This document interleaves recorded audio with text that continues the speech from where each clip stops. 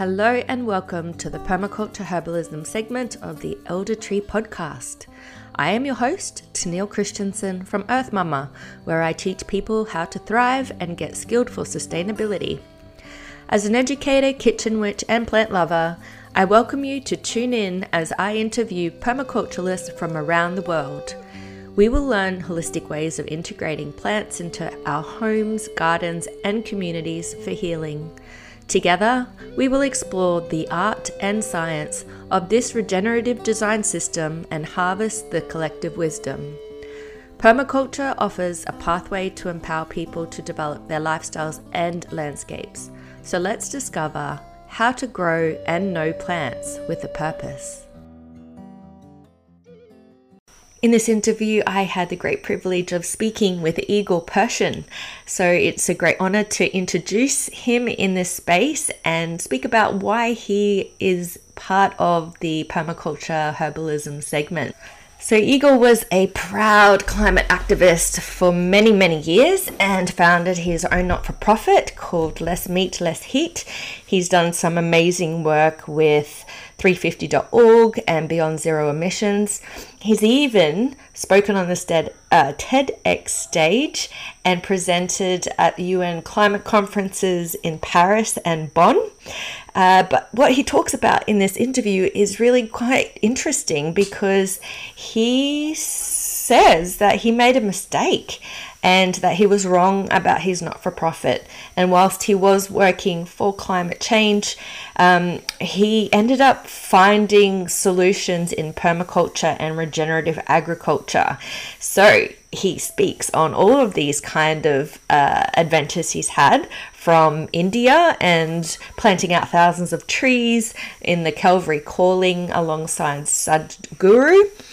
He speaks about what burnout did and how that led him into his food and functional health journey, and how he manages that with plants and food. And he gives insight into his work with Zach Bush and the Farmer's Footprint, which is coming to Australia soon. As the operations manager of Farmer's Footprint Australia, he's going to give you some insight into what you can do in the near future for the special events coming to cities close by. And he also discusses bamboo. Now, he has a relationship with bamboo because he is working with this plant as a way to make water filters. So using an ancient technology of Binchingtan charcoal filters. He will fill you in with all of those details. But let's get into the interview. He is funny, he has some great analogies, and I trust you'll enjoy it as much as I did. Welcome, Igor. Thank you so much for joining me in my studio on this stormy evening in Kuranda.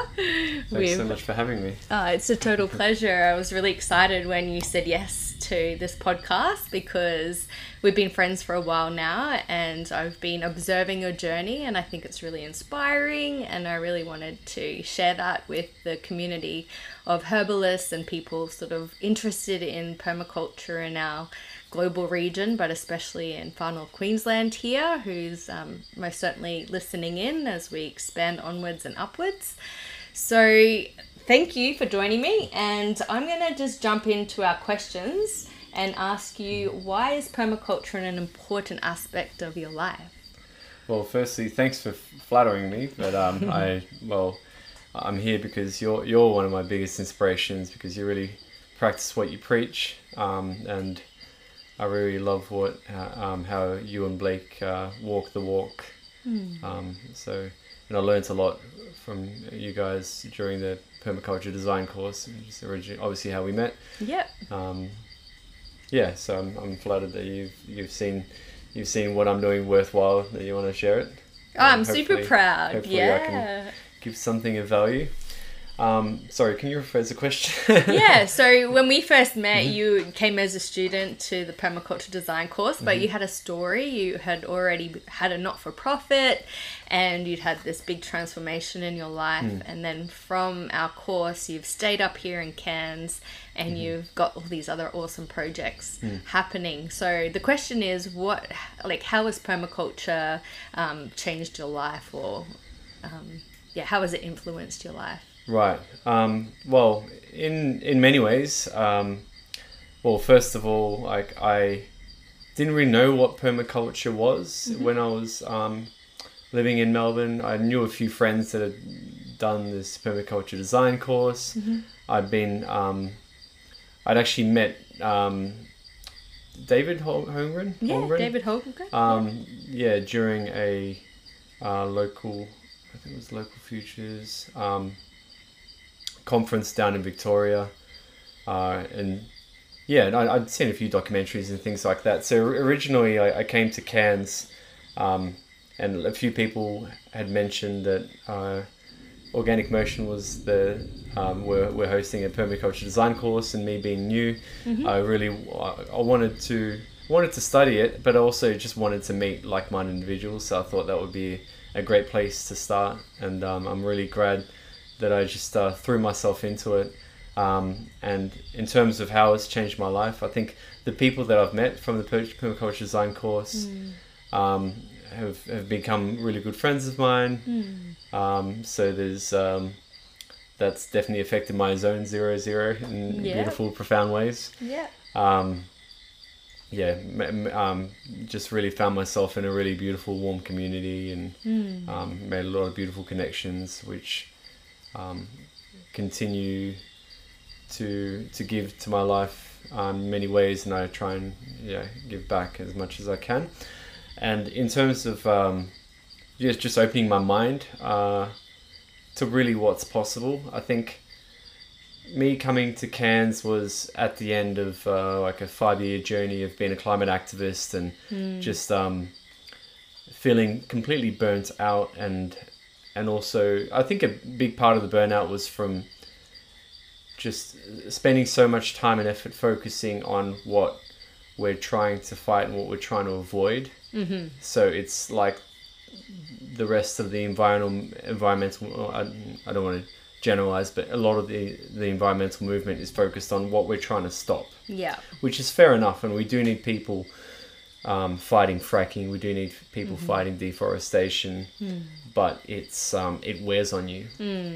And I wanted to find a pathway that, like Gandhi says, be the change you want to see, but actually promoting solutions. Like, I think I was asking myself the question towards the end of around that time of like, what if we were to create an ideal society that does live in balance with nature, that is truly sustainable and perpetual, and that meets our needs, and what does that look like?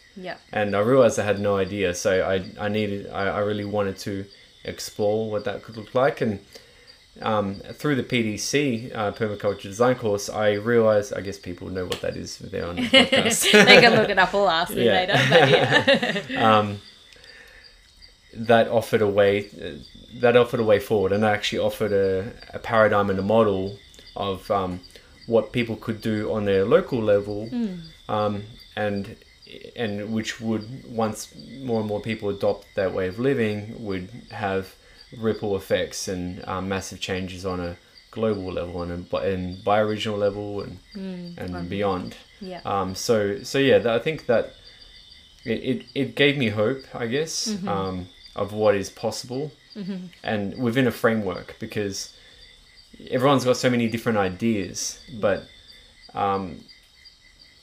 I couldn't really find many solutions focused models out there that actually had a framework for it. And it's not a very rigid framework. Like, obviously there's rules and principles, and it's something that everyone can adopt. So anyway, I'm rambling, but I guess that is the format of the podcast. It is. It just gave me a framework and gave me hope of what is possible in terms of how do we get past this situation that we're in now. So you got hope, you got this organized framework, and then moving forward from there.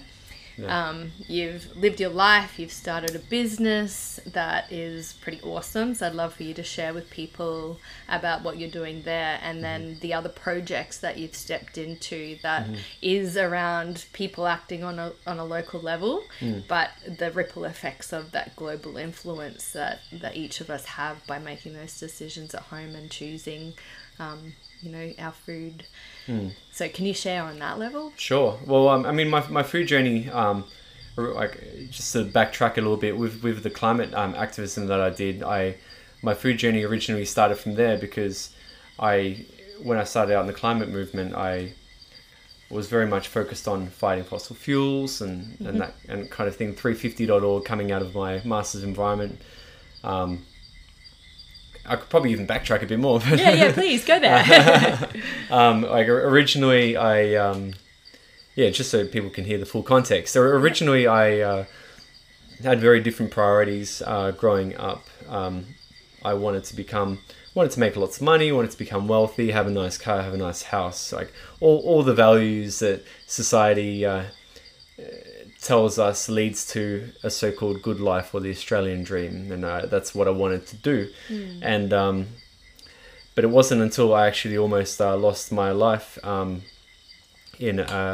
a near-death experience, which took me years to recover from. The doctors reckon I had a 5% chance of surviving those injuries I sustained in Kuala Lumpur.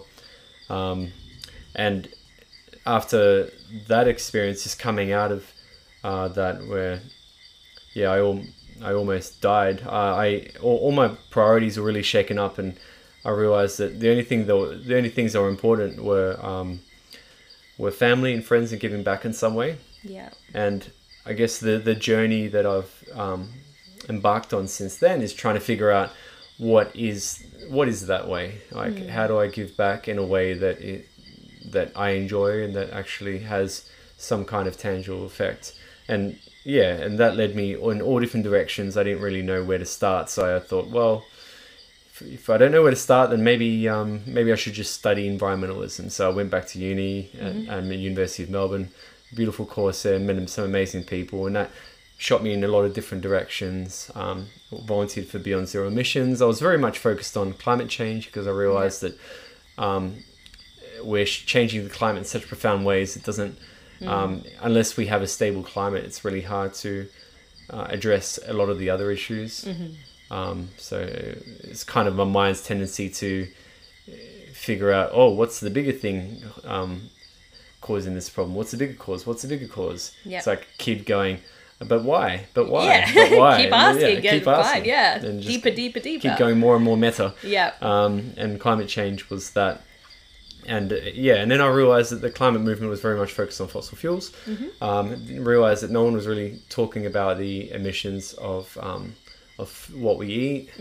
And that's when I started my Less Meat, Less Heat campaign or organization, and that was a fascinating journey, which took me to 2 UN climate talks, COP21 in Paris, COP23 in Bonn, did a TEDx talk. Amazing. We had about 250 volunteers come through the organization. We built an app that we crowdfunded. Wow. Did some amazing things. Yeah. And that was a beautiful journey, which I learnt a huge amount about myself and about the world through. It was a beautiful experience, but as I said before, it just burnt me out. But I also realized that I was also I think the other thing, when you're on the path of lifelong learning, it's important to test your fundamental assumptions. For sure. And it's something that I was so hard-headed and dogmatic and focused on. Well, if you eat less red meat, then we'll address the climate crisis and everything will be great if everyone just reduces. But then since then I've realized that the world's problems are far more complex. And I thought, I guess I knew that at the time, but I thought, but if we just address this one thing, then we'll have a big impact. But I'd since realized that I was actually wrong, and the vegetarians and vegans listening to this will probably get some hate mail from them. But I realized that it's far more complex than that, and that actually and permaculture was part of that realization that ultimately we live in ecosystems. Yeah. And nothing exists in isolation. Yep. And like I agree with vegans and vegetarians that the way we raise animals is terrible, and the way they're managed. Is really bad. But I don't think the solution is to completely cut out animal agriculture, because where are you going to get your nutrients from the soil? Like it's really hard. It's really hard to recreate those ecologies unless you have animals as part of the system. Yeah. And if they're managed in a way that is regenerative. Yep. Which is funnily, like I remember back on our Let's Meet, Let's Eat webpage, we had a frequently asked questions section, and people people who'd fight our organization, and we were in a terrible place because we didn't have the support of the vegans or vegetarian organizations. We didn't have the support of the climate movement, or not so much anyway, because we weren't fighting fossil fuels, so we're kind of like in no man's land. Right. But yeah, we had this. People would send us this video by Alan Savory. Yes. Holistic management. Yeah. We had a detailed FAQ, basically rebutting all his points. Right. But I've since realized that actually he's right, and there's holes in his arguments, and everyone's wrong in some ways, but ultimately, if we actually manage our animals in a holistic way that can regenerate the land, then that is great for people and planet. Yeah. And so where am I going with this? Yeah. So since then, since completing the permaculture course, I've been trying to figure out where I fit in. I knew I wanted to stay in the area of food, because I realized that food, I always had this gut feeling that food is the interaction between us and the environment. It's, even though we're so disconnected in every other way, like we drive cars and we walk on shoes that disconnect us from the land, we bury ourselves in hermetically sealed caskets that stop us from being broken down by the worms and the earth that we originally came from. We're so disconnected from the land and from each other, and we go to work in these like concrete buildings, and we rarely even breathe like actual fresh air. And but where the food is like is that true connection between us and nature, because no matter whether you're vegetarian or vegan or whatever you eat, it still comes from the earth. It still comes from our ecosystem. And sure, a lot of the food we eat is heavily processed, but the raw ingredients are still there, and it still comes from this earth. And I thought whatever the solution is, I'd like to be involved in that. So when you look at the ecological footprints, if anyone's ever done the calculations, food is, transport and fossil fuels is big. But yeah, localizing our food and growing our own food, it definitely helps us to reduce.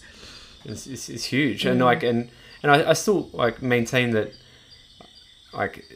if animals are managed poorly, then they can have a terrible environmental impact. But if they're managed well, they can actually have a beneficial environmental impact. Definitely. And I don't think the solution is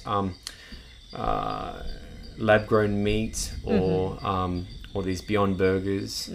If you look at the life cycle analysis of them, I remember reading into this, but if you eat a regenerative grown burger, you can actually offset the emissions from Beyond Burger when you do the life cycle. Wow. Yeah, which is hilarious. Yeah. But there's a lot to say, with the whole soy industry and producing all, meats based on soy. I understand that people feel like they're doing it for an environmental impact, but forests are being cut down to grow soy. Exactly.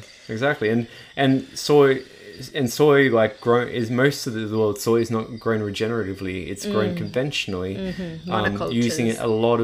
using a monoculture, using heavy pesticide, herbicide, fungicide use, which destroys the soil, all the life in the soil, the structure of the soil, and then ultimately the topsoil gets blown away or washed away, and it's gone, and then that eventually turns into desert. Yeah, that's the most unsustainable way. The source of that statistic is questionable. There's a statistic being banded around that says we've got 60 harvests left, And I've heard some criticism of that statistic, and maybe it's true, maybe it's not, but I think it's on the right path. That the way we're going, you don't need to be a rocket scientist to realize that we don't have an infinite amount of topsoil. To regenerate topsoil is a really slow process. It takes a lot of time. It can take 3 to 10 years with regenerative farming practices. So cover cropping, no-till. But it's still slow. It's still very slow. It's slow, absolutely. Whereas the rate at which it's disappearing is so much faster. Even if you're the best regenerative farmer in the world, absolutely, it's virtually impossible to compete to regenerate at the pace at which we're losing it. And it takes a collaborative effort. Completely. I just read some stats today because I'm doing a soils lesson in my program, and it's about, in America they've lost a third of their topsoil. Wow. Yeah. It takes millions of years to create. Yeah. It's holds and harbors so much carbon. It retains water. It filters. Our soil filters our water to give us clean drinking water. Completely. It's all, and we're essentially destroying the carbon cycle, and it's and going back to climate change. If we actually restore and in the carbon cycle, you've got when we cut down forests, when we expose soil to the elements, it tries to heal itself by growing what we call weeds, but it's just trying to cover itself. It's trying to protect itself, teaching us the natural law. Yeah, exactly. But we spray them away and we let it disappear, and then that it releases carbon, so that exacerbates exacerbates climate change. Yeah. So, before I go off on more tangents around that, I going back to the original question, and it wasn't really until I was trying to, I think I needed, I was also going on my own health journey, which also relates back to food. Through the process of burnout, I'd actually developed an autoimmune condition. That's why I don't have any hair. I know a lot of people strive for this ultimate aim through a lot of laser and wax and that kind of thing, but I get there for free. Naturally. Yeah. So I mean, if you want to get there, maybe run a non-profit for 5 years and burn yourself out. You can do it for free. But that freaked me out. I was in the middle of a trip in South America, and I came straight back, and that was the inflection point where I got sick and tired of being prescribed this pill for that or this injection for treating this symptom, of Western medicine's approach to just treating symptoms rather than root cause. And I'd already been doing a lot of reading into holistic medicine, to functional medicine in particular. Yep. And I decided, you know what, I'm going to give this functional medicine approach a go. So I appeased my mum, and I went to see a dermatologist, and I said, well, they're prescribing me these steroids, but I'm going to try out a functional medicine doctor, and they weren't covered by Medicare, so it cost me a bit of money. But I thought, you know what, this is worth it. And just the first appointment was just mind-blowing. Instead of spending 5 minutes going, here's your prescription, see you later, which the typical doctors visit, instead they actually asked me everything from how was I born, C-section or natural, how long was I breastfed for, what kind of stress do I have in my life, how am I sleeping, what am I eating, how am I eating, how am I dealing with that stress, am I meditating, what kind of exercise am I doing, and just like I heard in your podcast, what a thought that what we eat actually has an impact on on our health. The Western medicine approach. If a Western doctor was a mechanic, he would basically tell you that it doesn't matter if you put diesel and petrol in your car, she'll be fine. That's a great analogy.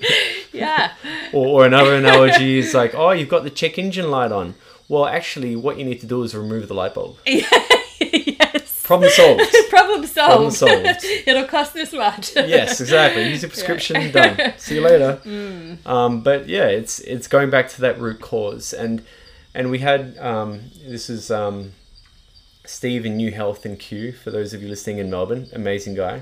Okay. And he really brought the price down to make it more affordable. Yep. And he really took me on a journey, and bit by bit we looked at my vitamin deficiencies, my hormone deficiencies, and tried to address all those through my lifestyle, through through improving my sleep, giving myself more time to sleep, addressing the sources of stress in my life, getting more vitamin D. If you live south of Sydney or south, you don't get enough vitamin D for most of the year. Yeah. So I was supplementing, and it was in the midst of that healing journey that I went up. I met someone I met while I was traveling. She invited me up to Cairns just for get away from the cold, just for to get some real vitamin D. Yeah, exactly. You get some real vitamin D. Came up with Coranda Roots, had a beautiful time. Yeah. And I just felt so much warmth, like from the community and obviously from the place itself, being tropical North Queensland.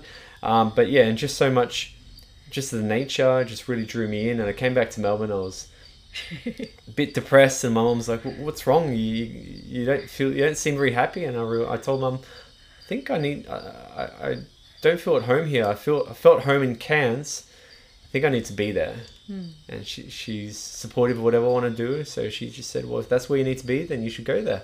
So I within a month, I was in a new X-Trail that I bought, driving up to Cairns. Right, and that's when we met you. And that's when we met. You came to the course. And that was only a few months before the course. Great. And then you fit right into our community. I feel like you know more people here in Cairns than I do now. Yeah. So that was the springboard. So that was the springboard, yeah. So the functional medicine, was that kind of a catalyst in looking and seeing how the diversity in diet and potentially eating meat that comes from good regenerative farming sources. You touched on, when you were in your healing journey, how it was about balancing your nutrients and your hormones, just so related to how we fix the earth as well, how we heal the earth. Is through all that balancing as well when things are out of whack. Yeah, exactly. It made me from that experience. I learned that my body is not a machine that you can just switch this off, switch this on. It's a complex organism that ultimately has many different inputs based on the decisions that I make, from everything from how much sunlight I decide to get throughout the day to how long I decide to sleep, through how do I deal with my stress and and especially what I eat, and so much more. That this extends to the whole earth and everything in it. It's all one big. We're all part of one big complex organism. So I've been thinking about that for a long time. So through that process of healing, I gave myself the space to not dive straight into the next thing. Okay. That I wanted to give myself a year or two, or however long it took, until I found the next thing that really felt right, and that this is what I want to do. Which is? Which was regenerative agriculture. Yeah, okay. And what ultimately put me on that course was my best friend and my best man, Michael Palmier. We both love to travel, and he was a big follower. He's a big follower of Sadhguru, and I became I was also fascinated by his work. And he said, I think we're going to India. Sadhguru is doing this big tour where they're going to be restoring a river through promoting regenerative agriculture. Yes. And we should go follow him. We should go and check it out and maybe do some volunteering and see what it's all about. And I thought, well, that doesn't sound like the original plan of going to Fiji and basking in the sun and doing some surfing and snorkeling. I thought about it, and I thought, well, you know what? I can always go on a beach holiday anywhere here. I'll go on. So I went there, and we had a beautiful, albeit chaotic, time following Sadhguru around, who's like a 67-year-old. If you don't know him, he's a 67-year-old mystic, a true guru, incredible person, who's bringing back classical forms of yoga, but also doing a lot more to help the community.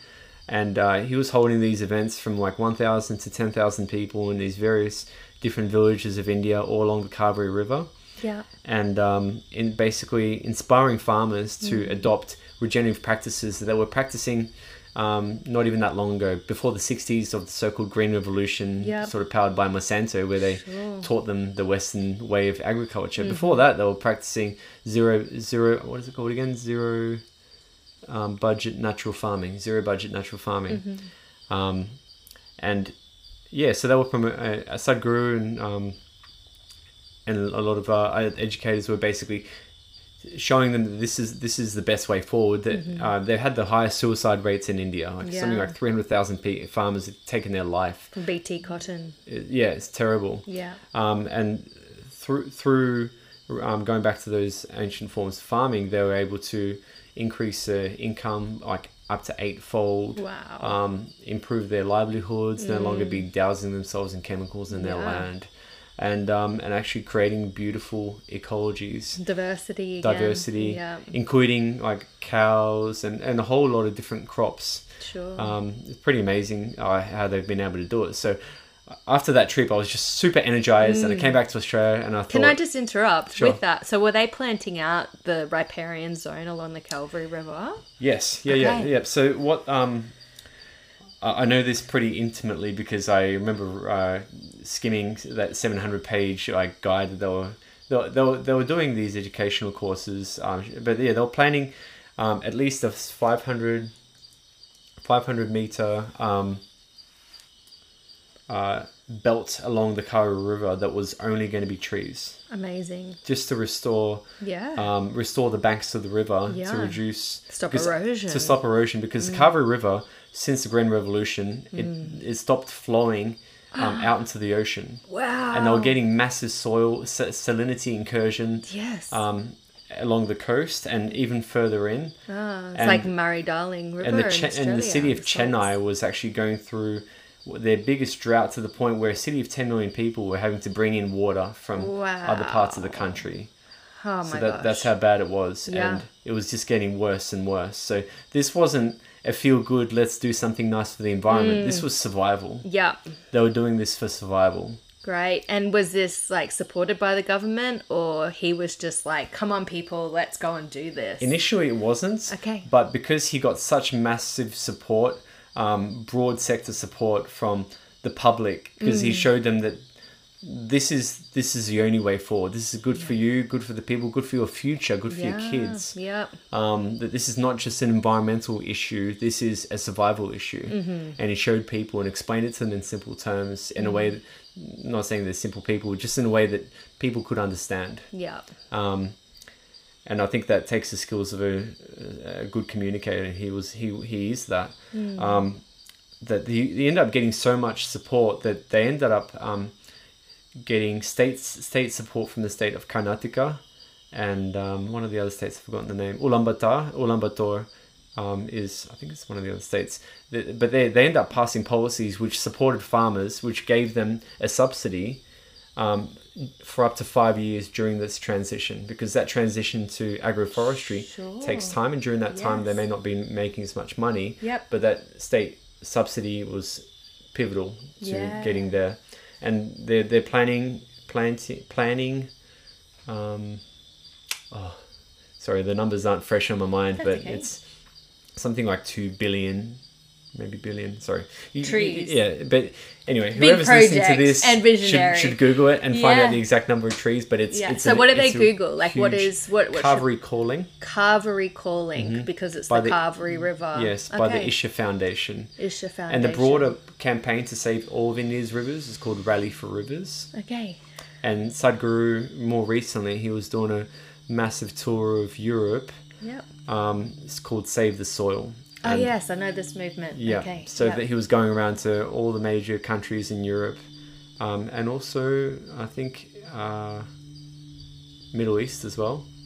Amazing. So it's worked there, and he's now sort of replicating that pattern and inspiring other countries. Exactly, which is incredible. Yeah. So you were massively inspired by that, and you were on the Regenerative Agriculture buzz, and you came back to Australia. And so what's happening here? Yeah, well, and I was asking around, and I was trying to figure out, and I thought, I was calling Isha Foundation, you guys doing something here like this? They're like, no, we've really focused on Carvery Calling. We don't want to spread ourselves too thin. We really want to get this right. Have it as a pilot project that we can replicate in other parts of the world, but we need to get this right first. So we can't support you if you want to do this project in Australia. And I was pretty disheartened. I thought, okay, well, I don't want to move to India. I want to do something here because so there's a need here. There's a need here, and farmers are facing a lot of similar issues. Like Murray-Darling, a huge example of that. so I didn't know where to start. I didn't want to start my own organization because I knew that was just an immense amount of work and possible burnout again. Yeah. So I thought, well, I'm just going to hold off and wait until I find something. And then the pandemic hit. And through the pandemic, it really blew me away that a lot of the functional medicine spokespeople or experts, I should say,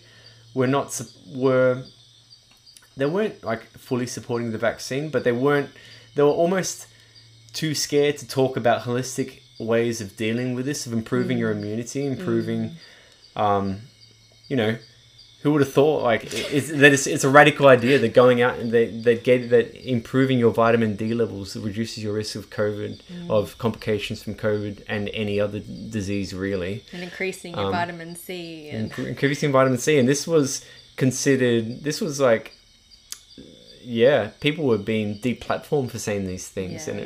And it blew me away how few people had the courage to speak the truth, because that is a true fact. There's so much scientific evidence to support that, but it became very prescriptive. Yeah. And through that malaise of misinformation, observing misinformation, and one dialogue. I heard one podcast by Dr. Zach Bush, who broke it all back down to that it was actually saying something quite radical and saying that viruses were actually beneficial to our evolution. That the way we understood human evolution as from generation, or any evolution from generation to generation, was only one part of the story. There was actually horizontal evolution going on through viruses, that that there's 10 to the power of 30 viruses in the air that we breathe. And viruses are actually, I don't want to speak for Zach, so I'd really recommend people go out and look up some of his podcasts and really blow your mind. And where would they find that? Anywhere. So Rich Roll has done a few with him. The Regeneration has done a few. Aubrey Marcus has done some really inspiring ones with Dr. Zach Bush. Nice. But Zach Bush loves to talk to anyone. Yeah. So maybe I'll get him on here one day. Maybe, yeah. He's happy to have a yarn with people from all different walks of life. Yeah. But he was one of the few people at the time that really cut through to me and reminded me that actually what I've been learning through functional medicine was right and was more important to understand in the light of the pandemic than ever. That if only more and more people understood how to improve their immune system.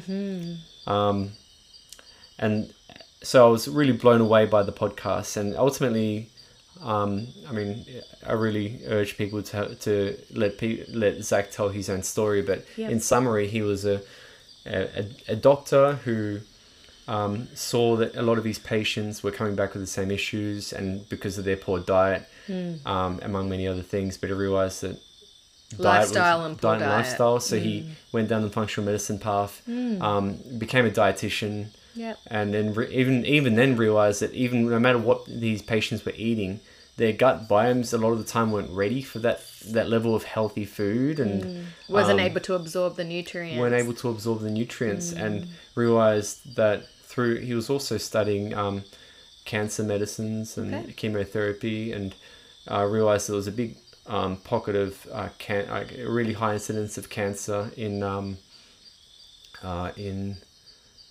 what's one of the deltas in the US, in the south. Sorry, I'm just gone blank. Anyway, the Mississippi Delta. Oh, okay, Mississippi, yeah. And he found a huge, really spike of cancer there, and realized that it was actually because of the flow of glyphosate from all the farms, from all the agriculture was compounding and was binding in the soils there. Yeah, binding there, and that was attributed to the direct correlation and causation. Wow. And it was really trying to understand, and he realized that he couldn't be a good dietitian unless he was also partnering with farmers, and unless he also knew how the food was raised. And not a farmer, but he wanted to learn. Going to the source. Yeah, going to the source. And he started an organization to help spread the adoption of regenerative agriculture principles called Farmer's Footprint, all from that journey. Is that a relation to Kiss the Ground?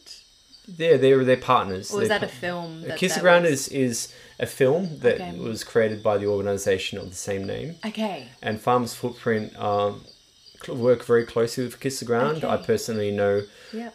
those people very well. Okay. They're doing incredible work.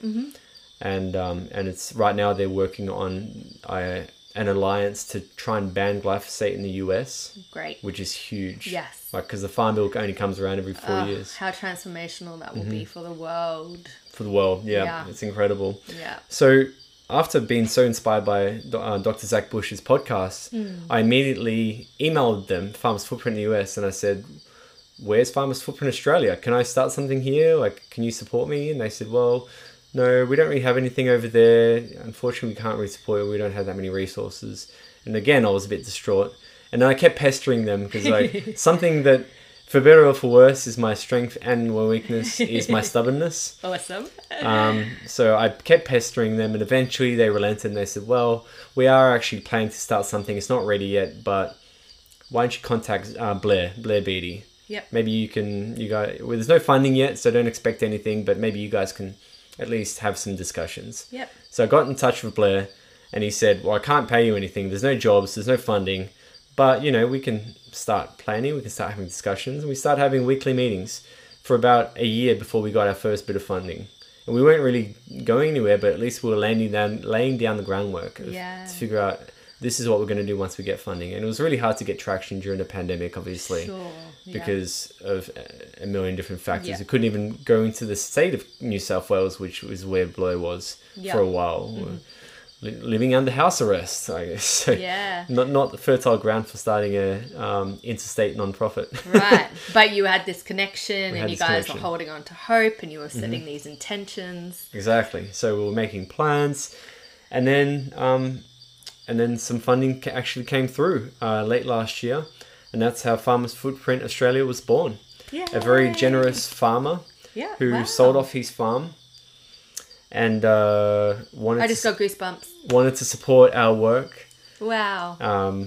In a huge way, which gave us enough money to employ some staff part-time and casual and really get going. And that's fast forward to where we're at now. We've got a website, we've got a short film, we've got our first farm yarn. We're calling these stories called farm yarns, where we, like the Farmers Footprint in the US, we share stories of farmers adopting regenerative practices.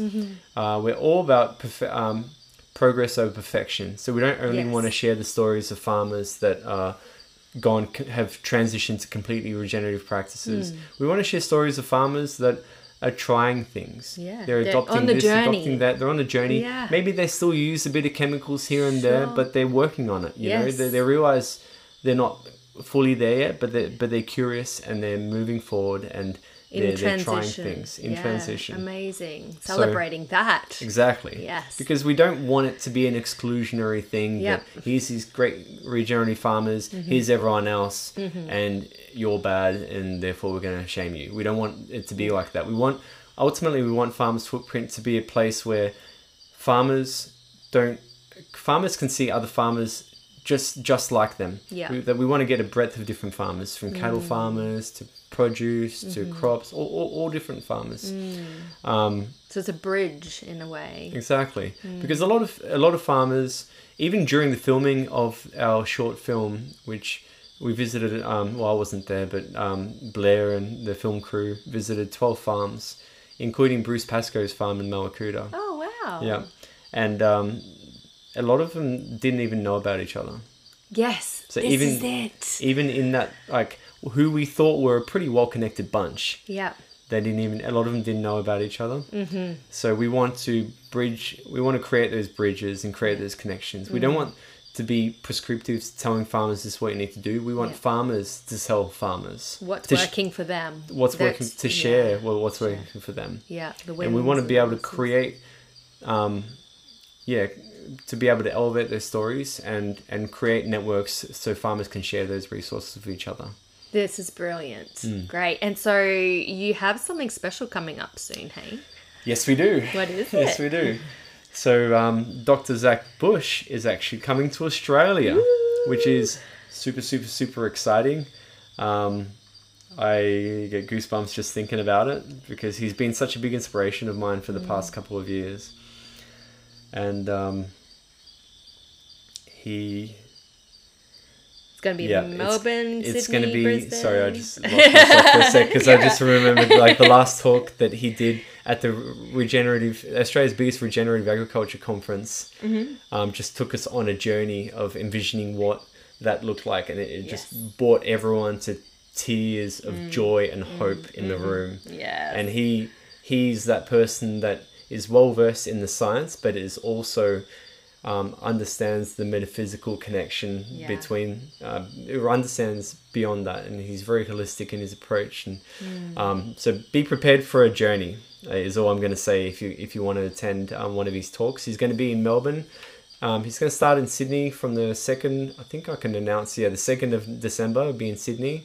But check our website for the full dates because my memory's not the best. And that's cool. We'll put the link in the podcast so people can connect and find all this info. And by the time this podcast comes out, hopefully the tickets will be live and hopefully they won't be sold out. Well, hopefully they will be sold out. Yeah, that's a good thing. You have one of them. yeah. But hopefully some of your listeners can at least make it to one of the events. We are planning a hybrid event for one of them, which will be cast. So for those of you who can't make it to one of the events... That'll be me. we will do a live cast. Great.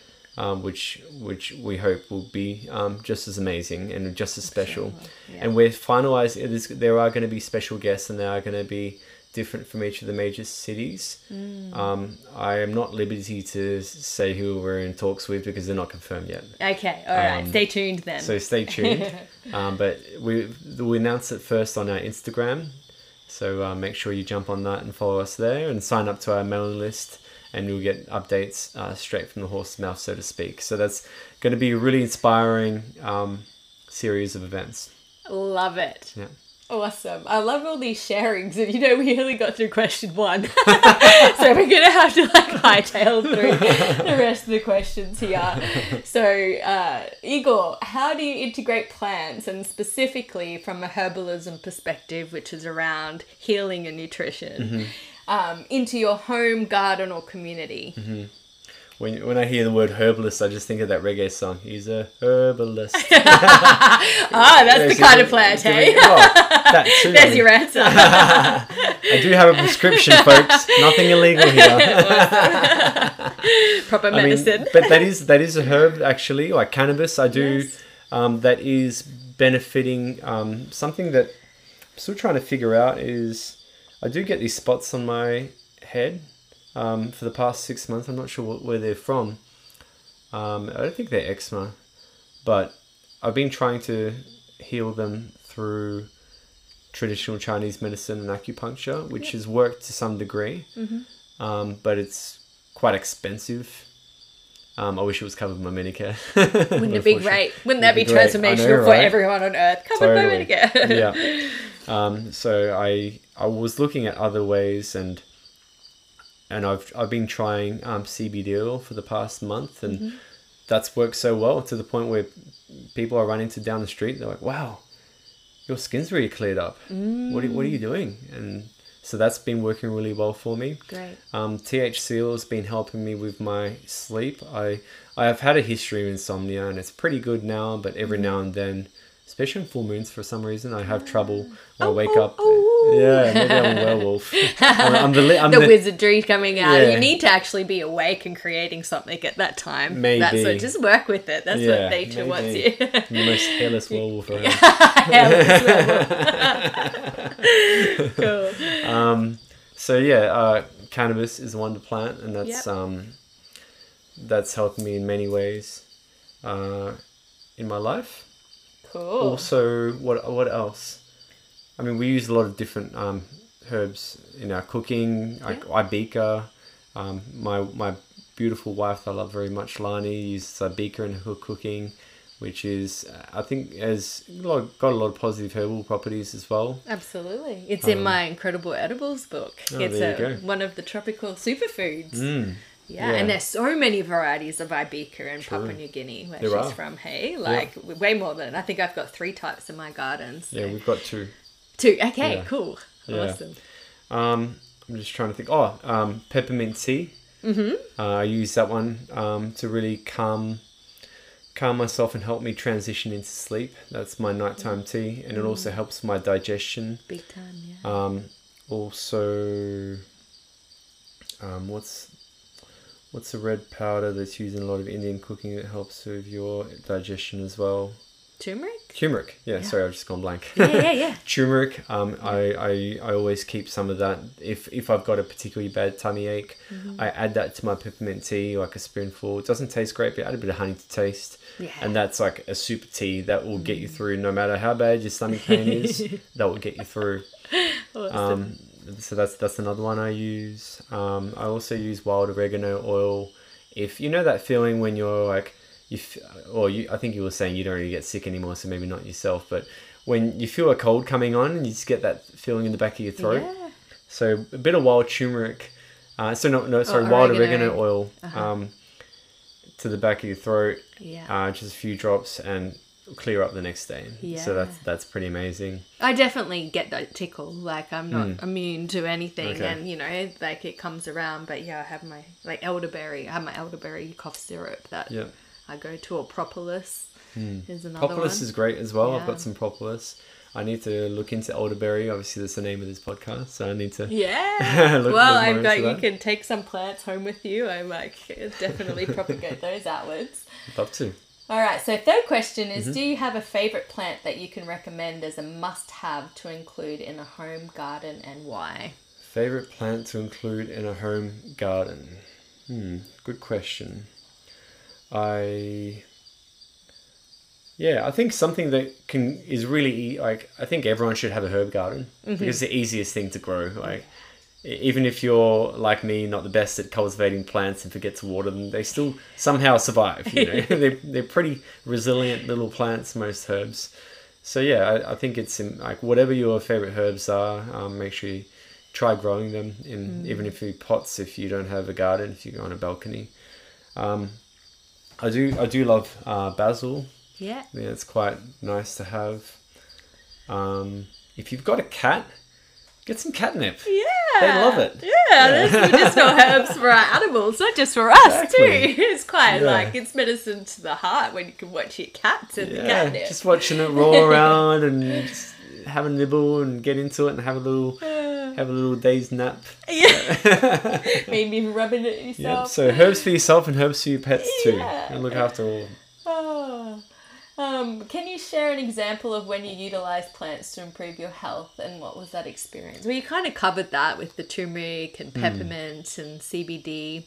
I think you kind of just intuitively answered that question. Do you have anything to add to it? Well, I mean, with my insomnia journey, that was before I even looked at holistic health. I tried everything under the sun. I tried pharmaceutical sleep pills, which actually increase your risk of all-cause mortality by 5x. Wow. On average. Wow. I've learnt since, so never touch them, avoid them. Tried cognitive behavioral therapy, which had some benefit. So I think that was useful. But ultimately, it was probably going to sound like a stoner on this podcast, but back to that special plant again. Back to that special plant that really helped in many ways. So that was really beneficial. But I think it was a multitude of things. I think it was the CBD that helped, and cannabis that helped, and also sleep hygiene, really taking care of the noise. Light pollution. As in screen time before you go to bed? Yep, having a good wind down ritual. Avoiding screen time. If you must, use blue light glasses, or surprised that your daughter knows what blue light glasses are. She's 6 years old and was impressed. She's 9. Sorry, 9. Sorry. 9, and she was impressed by my blue light glasses. I didn't even know she would know what they were. Yeah, because she's just been, like up the level of 9 now, so she's using screens and she's like, I need blue light glasses to use this. I was like, okay, let's get you prepared with that. Wonderful. I know, the future generations, right? Yeah, it's amazing. I'm trying to think if there's any other plants. You have lots of aloe vera on your balcony. Of course. Aloe vera is a wonder plant. Great. I've got pretty fair skin, so I do burn fairly easily. So it's great for just helping heal whatever sunburn I have. Yep. But it's also, it's got a lot of other uses as well. I'm just trying to think. Sorry, I've gone blank. What else do we use it for? I think it's just nice to just as a moisturizer as well. Mm-hmm. It's just really, if your skin's ever feeling dry, it helps moisturize your skin really well. Yeah. I just read the other day that aloe vera it is absorbed into our skin 5 times faster than water. Wow. So our body is literally like open to receive whatever the constituents in there are. This is that book that I talked about in my last. I was reading about it in here. Okay. So I'll give you that to take home and you can read up all about the other things about aloe vera. You'll be using it for more than sunscreen. Definitely. And also, I do love like those aloe vera drinks. I know they're not the healthiest. Maybe I should figure out how to make it myself. You can do that. I've got the recipe in there. Yeah, but it is amazing. Minus the sugar, if you can add some honey to it or something. But very hydrating for our. It's nice to chew on. Yes. It's good. Yep. And one of my favorite birds, the sunbirds, they propagate aloe vera. The sunbirds. Yeah, we have sunbirds. Yeah, sunbirds. Yeah, they're the ones that hover. Yeah, they're kind of like the hummingbirds of South America. I never knew it until like back when I had an ice bath. I was taking an ice bath one time and I was just watching these sunbird like hover into the flowers of it. Yeah, because they've got the long beaks. Beautiful. I have yet to see that. It's pretty special. Really special. Great way to pass the time in a cold bath. Yep. Nice little distraction from how freaking cold it was. Oh, well, that's the segue for this final question, which is what is alive and thriving in your life right now? What is alive? Oh, that's a broad, big question. What is alive and thriving? I would say my love for my wife is alive and thriving. Yeah. We just got married a few months ago and I just love her more and more every day and we learn more and more about each other and I'm just really excited about the rest of our life that we're going to spend together. So that's really alive and thriving. And really excited to visit her homeland in Papua New Guinea. Read a lot about it. I watched a few documentaries by Jared Diamond about it and really looking forward to that. And also I've been working, I've finally had a bit of time to work a bit more on my little side business that I've been plugging away at. Rewinding back to my functional medicine journey, one of the things that my functional medicine doctor told me to remove was all exposure of plastics. Remove it from your food, remove it from your water. So, okay, fair enough. I invested in some nice glass Tupperware containers for my food. But then I thought, well, I like filtered water, but my burrito's made out of plastic. Couldn't really find anything that didn't have plastic. And I searched far and wide. It wasn't until I found out about Binchutan or Binkutan charcoal from Japan. So I ordered some and you put this stick of charcoal in your water and I loved it. And I realized that there's nothing in Australia. There's no Australian producers or shops selling it. So I thought maybe this is a little side business. So I initially was trying to make it myself, working with Ken through the Permaculture course. We were trying to make it using the biochar process. Yep. But unfortunately, I couldn't quite get it to the same level of quality that. Fair enough. The Japanese have been doing it for hundreds of years, and I'm just trying it for a few months. So, I mean, no amount of hubris will get me there. Yeah. So yeah, I've been working with a supplier in China who actually makes it out of bamboo. Amazing. Using the traditional Japanese process. Yep. So rather than deriving it from trees, which there are a lot of ways that they harvest it sustainably, but I've heard of stories where because of the increased demand, some of the practices are becoming more unsustainable. They're starting to actually chop down some of the trees to do this. I thought, I don't want to contribute to that. Yep. So when I found a supplier that made out of bamboo, I thought that's perfect. Because bamboo, as you know, is grass. Yep. You can cut it down in infinite number of times. Regrow.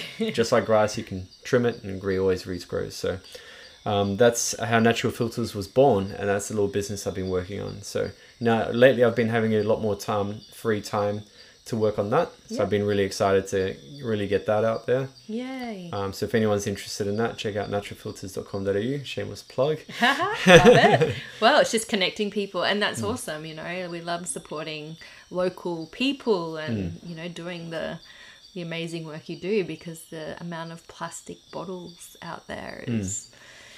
There's a whole big story to that. Huge. But, you know, from a health perspective, if we're just talking about herbalism and working with plants, bamboo, there you go, charcoal, clear water in our bodies, and you know, we talked about the carbon being sequestrated into good soil through regenerative farming practices, and bamboo. Long-term vision would be to grow it in Australia, using regenerative practices, and maybe hire someone like a Binch-a-ton maker to come and build a kiln here in Australia. Whoa, that's a cool vision. Yeah, that would be locally sourced regenerative bamboo charcoal filters. Woohoo! But next level. Taking a while to get there, but cool. Got to start we'll support you in the meantime. Thanks. Yeah.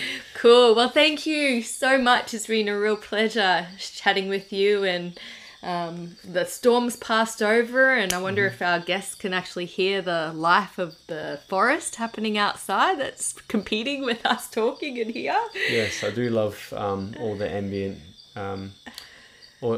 sounds you have here. Yeah. One day, if we can get a handle on the mold, I'd love to move out to the rainforest. It is beautiful in Kuranda, yeah. So thanks for making the trip and for sharing everything that you have in this podcast. And until next time, keep on doing the great work. And big appreciation from the Elder Tree podcast crew. And thank you to all the listeners that joined us. Is there anything that you want to say to sign out? Thanks so much, Tennille, for having me. And I really appreciate you, first of all, being an inspiration, being a constant source of inspiration, and just being a really good friend and supporting me and what I'm doing, and so many other members of our community. So much love to you and Blake and your family, and I'm very grateful for our friendship and this beautiful platform that you've created. Yay, cool. All right, so look out for Igor, the bald guy, at the conference in Melbourne or Sydney. Or Brisbane. So I'm not going to be at the Sydney one. I'll be at the Melbourne one and the Brisbane one. Okay, Melbourne, Brisbane. Early December. Cool. Come say hi to Igor there. Yep. Cool. All right. Thank you very much. Bye, everybody. Thanks so much. Yay. The Elder Tree is a not-for-profit organisation that is in the beginning stages of creating a grassroots herbal education centre and healing sanctuary in the Atherton Tablelands of Far North Queensland. To find out more, go to theeldertree.org and follow the journey on Instagram and Facebook. You can also donate to the Elder Tree via our podcast channel on Anchor or via the website. If you like the episode, we'd love you to subscribe. And if you know who we should interview next, drop us a line. See you next month, and in the meantime, may you grow them to know them and be blessed with good health and many plants.